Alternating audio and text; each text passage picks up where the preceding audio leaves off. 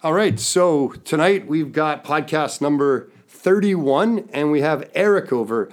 Eric is a CT, and we'll explain what that is in a second, and a firefighter with Mechelen Fire Department just in Belgium. He's been over here for a couple of weeks doing some training with us, and we thought here we'd talk a little bit about GRIMP, the history of it, what the different levels are and mean, compared to the North American levels, and just generally his thoughts about the differences between rope rescue in Belgium and what he's seen for rope rescue in North America. He's been on a few ride-alongs here. He's worked with a couple of firefighters, and so we'll get his input on those ideas. So thanks, Eric, for joining us. You're very, very welcome. So first of all, Mechelen, where is it? Mechelen is a provincial town in Belgium, just in the middle between Brussels and Antwerp. I've been a firefighter there for 23 years. I have the rank that you can compare to captain back here. And I'm CT. So CT, that means that I'm responsible for everything that has to do with rope rescue in my fire zone. Okay, so everything that has to do with rope rescue in your fire zone. So your fire zone, what would that consist of? Like how many stations, how many firefighters? Our fire zone has 15 stations. We protect 19 towns. In total, we have around 650 firefighters, 140 career, and the rest are volunteers. In my fire station, we have mainly career firefighters. We have 15 guys on shift, plus one operations officer. But we're starting to get volunteers now in Mechelen as well, in my station. Okay, so you said your rank is equivalent to captain. What is your rank where you are? What's it termed there? It's called adjutant. Okay. So I'm a station officer. Okay. And you're responsible for GRIMP, and now that's CT. So what does CT stand for? CT is French. It stands for Conseiller Technique. If you translate it, you would get to technical advisor. So I have to run the rope rescue and any issues involving fall protection or working at heights. I'm considered to be the reference in the fire zone. Okay. So in regards to the GRIMP system, what does GRIMP stand for, first of all? GRIMP is an acronym. It originates in France. So it's the Groupe de Reconnaissance et Intervention en Milieu Périlleux. If I translate it to English, that would mean the group for reconnaissance and intervention in locations with difficult access. Okay. And you mentioned CT, so how many levels are there in the GRIMP system? In the GRIMP system, there are 3 levels. There is the rescuer. That's the basic course. It's also called IMP2.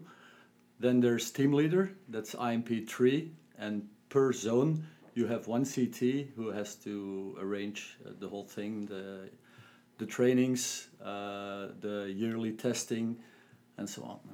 Okay, so you mentioned IMP2. I'm just writing down some notes as we go here.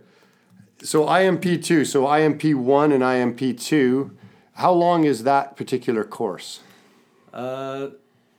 There isn't really a course for IMP1 because it is embedded in the IMP2 course. IMP2 starts off with IMP1, that's 40 hours, 1 week. And then there's IMP2, and that's really operations, is 80 hours. So you're looking at 120 hours, just so the North American viewers can get this understood, because we reference NFPA, where awareness, ops, and tech, you might get 80 hours total. So just so everybody understands, it's 120 hours to IMP2, which is rescuer, yes? Yes, indeed. All right, so for team leader, your IMP3 level, what is that then? An additional how many hours? So that's another 80 hours. And when you go to that course, it isn't really a course where you get taught, but you have to show that you are ready to be a team leader. So it's a validation of what you already know. You have to lead, you are assessed over 18 different scenarios. Okay, so 18 scenarios, another 80 hours. So now to make team leader, we're talking 200 hours of either training or assessments. Indeed. Okay. Now, with this, what do you find, like you've seen some of the NFPA stuff here, and obviously you're very well versed in the stuff back home. Where we're running 80 hours, you're running 200 to basically get to the same level. What are you doing or what are we not doing that's making up that difference of 120 hours? I think there's a big difference is that over here, rope rescue is just part of being a firefighter. That's what I figured. While back home, it is a specialty, so you get to volunteer for it and put a lot of energy into it. And we get to train a lot more. We have to train at least 10 times a year. Half of that has to be outside of the fire hall, and one of it has to be at night. And once a year, there's a test where we test a lot of different pieces of systems. So just to see that the guys are still up to it to perform when there's a rescue. Okay. So you mentioned this test. So who comes in and tests you? Is that internal or is that external? That's one of the jobs of the team leaders. Team leaders, they test the rescuers. And the team leaders, we get together and we decide how we're going to test. There are two things that are tested yearly that are there every time. That's the rescue of the rescuer. That means you have to do a pick-off of a fellow rescuer within a certain time. And then there is a rope circuit, just to show that you can do rope access without safety errors. Okay.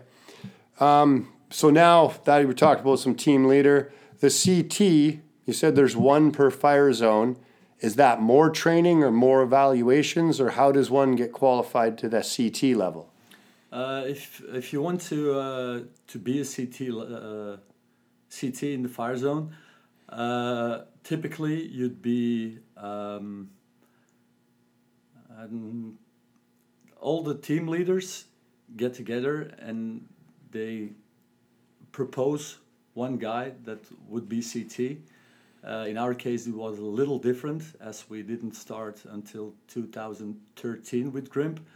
So as I was a station officer, it was the easiest that I would take on that role.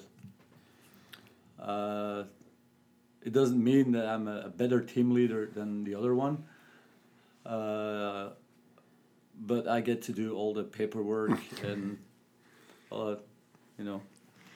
So did you have to go back to the school for any further training, or is it just a position?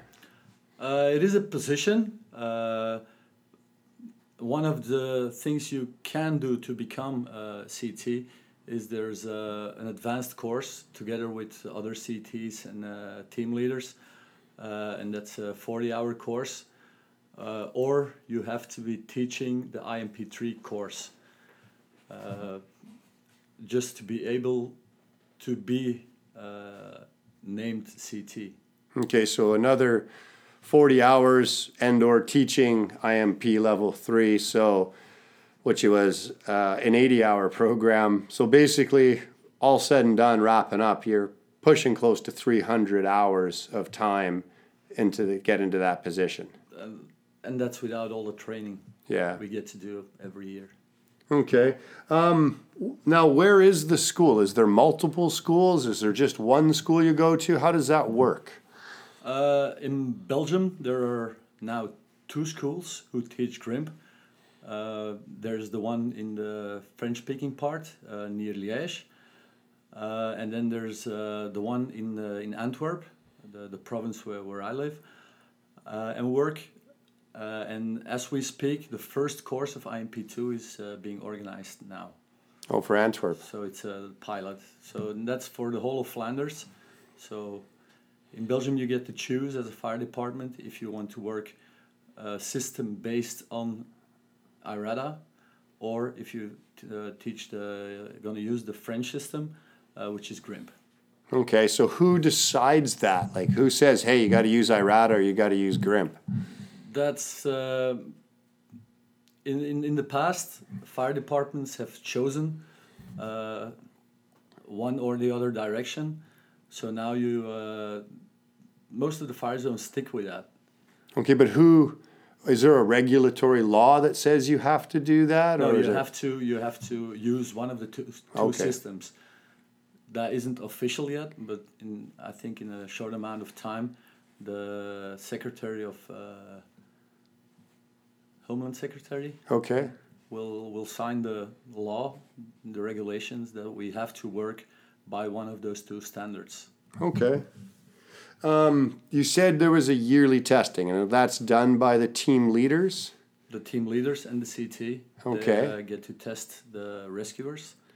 And now, how many team leaders do you have underneath you in your fire zone? At this point, just one. So, but normally in 2020, we'll have 2 guys that will go to the IMP3 course to become team leader. So then we'll have 4. Okay. Give you a little bit of help. Yeah. All right. So in regards to, we'd call them runs, calls, jobs here. You usually call them interventions over there. How many interventions would you use or have to go to a year using rope rescue skills, or would the GRIMP team be deployed on? It would be somewhere between 12 or 20 and 20. It could be anything from rope access work, working at heights with the same regulations as I think basically the same regulations as here in North America, 2 rope systems and so on and so on. And then besides that, we have rescue. In my department, it's mainly ambulance assistance, just to get people out of a high rise, to get them to the ground when they have to stay horizontally, whatever. So for the people that are listening that have never been to Europe or don't do a lot in Europe, the whole idea of elevators is a retrofit to most of those buildings. So elevators have a tendency of being very small compared to what we would find here. And so they do a lot of interventions where they take patients out of windows in order to get them down to the ambulance if they have to remain horizontal. Because even, using something like a chair cot in some of these elevators would almost be impossible. To give you an example, I've been over to some hotels where to get 2 of us in the elevator and put our luggage on our heads fills an elevator. So using any sort of medical thing where a patient needs to be horizontal is almost impossible in some of these elevators. Is that pretty much? Yeah. Yeah. That's about it. Okay. And older buildings might not even have an elevator. There you go. So where did GRIMP come from? Like, where you talk about France, and where did it come from? How was it created? In the 70s, there weren't a lot of action sports. There were some guys who would take up climbing or delta gliding and all that, but there were specialists. So any accident that would happen, they would deal with it themselves. Then in the 80s, we call them the years of Ushuaia. Ushuaia was a TV show where the presenter would go around the world and take on adventure sports. And then there was a boom. And even people that weren't really experienced would try it. And the number of accidents exploded.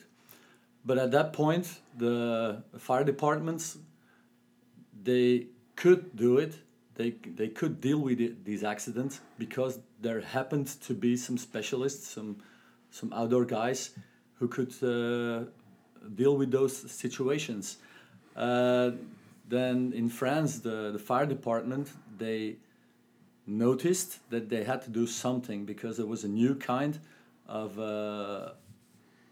there was a necessity to aid people who got stuck in difficult positions. So then in the 90s in France, there was a CT from caving rescue who came up with the GRIMP system. And by the end of the 90s, it was officialized in France. In 99 or 2000, there was the first Belgian guy who went over to Florac, where the school is, and he got his degree of team leader, which meant that he could teach IMP2s, and he started off with teaching it at the Fire Academy of Liège, in his home fire hall in Éwaille. And that's where we have been going ever since. So then, at first, there were a lot of French-speaking guys going there from nearby, and then even in Flanders, we figured that there had to be some kind of system to be used, and the guys that are in GRIMP now, they didn't have a lot of affection for the industrial system because it was kind of not the way GRIMP is organized. GRIMP is organized in a military way. That means you have a team leader, you have 4 rescuers, you have a lot of discipline, and that's a bit the way the fire departments work. So you get one chief and you get the guys who get to perform to perform the rescue itself. Okay, so this is the 20th year for GRIMP in Belgium. Yeah. So you've got the first course in Flemish. In Flemish, yeah. There have been courses in Flemish, but they were taught in Hawaii by Flemish-speaking people like myself. Yeah. But now the first time we teach a course in Flemish in Flanders. And fingers crossed, it might be the first English course this year. Probably in 2020. Might be a few of us on it just for fun, eh? Okay. Now, you've been over here, you've worked with a few fire departments in Metro Vancouver, or firefighters. You've done a ride-along with one of the larger departments here in Metro. And you've seen some of their rope rescue. What's your thoughts? Like, what's the biggest differences that you see between what you're doing at home in Belgium and what you're seeing over here? Basically, the techniques we use, the solutions we come up with, they're similar. It's just we have another way of seeing things. One of those things is we don't tend to talk about what if this line fails. So the redundancy we have back home in GRIMP is either because we have to by legislation, or just to make any maneuver easier. Then we would go to 2 ropes to split the load basically. That's one thing, but I think that really is the North American, and even in Europe, in Germany, the other Belgian system, in Holland, that's basically the way of looking at things. What if this line fails? We don't think any part of the system will fail. Another thing is that we based a lot of what we do on training. A lot of training, so we put a lot more trust in the people operating the system. I think that has to do that's why in North America, the redundancy is much more important because of the possible human error due to what I think is a lack of training. Yeah, that's fair.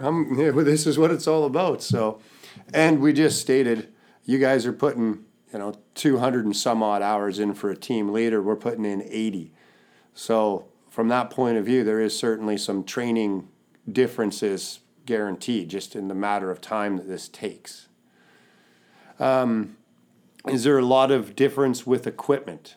Is the equipment similar? The equipment is just the same. There are so many makes of mountaineering equipment, of rope rescue equipment. We tend to use the same. At GRIMP, we teach our guys to work with real, the poor way. We call it the poor way because if you learn how to work as a poor guy, then you will be able to work as a rich guy.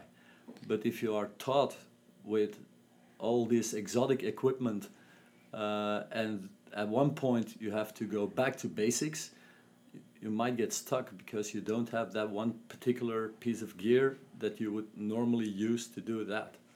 So to kind of translate that thought, you're basically saying you're breaking it back to the basic principles of what's going on and working with, the basics, back to principles with simple equipment in regards so that if, run something instead of a clutch, we might have to do a changeover or something like this so that if you lose equipment or break equipment, people are pretty much proficient at going backwards with the older stuff. Yeah, just like that.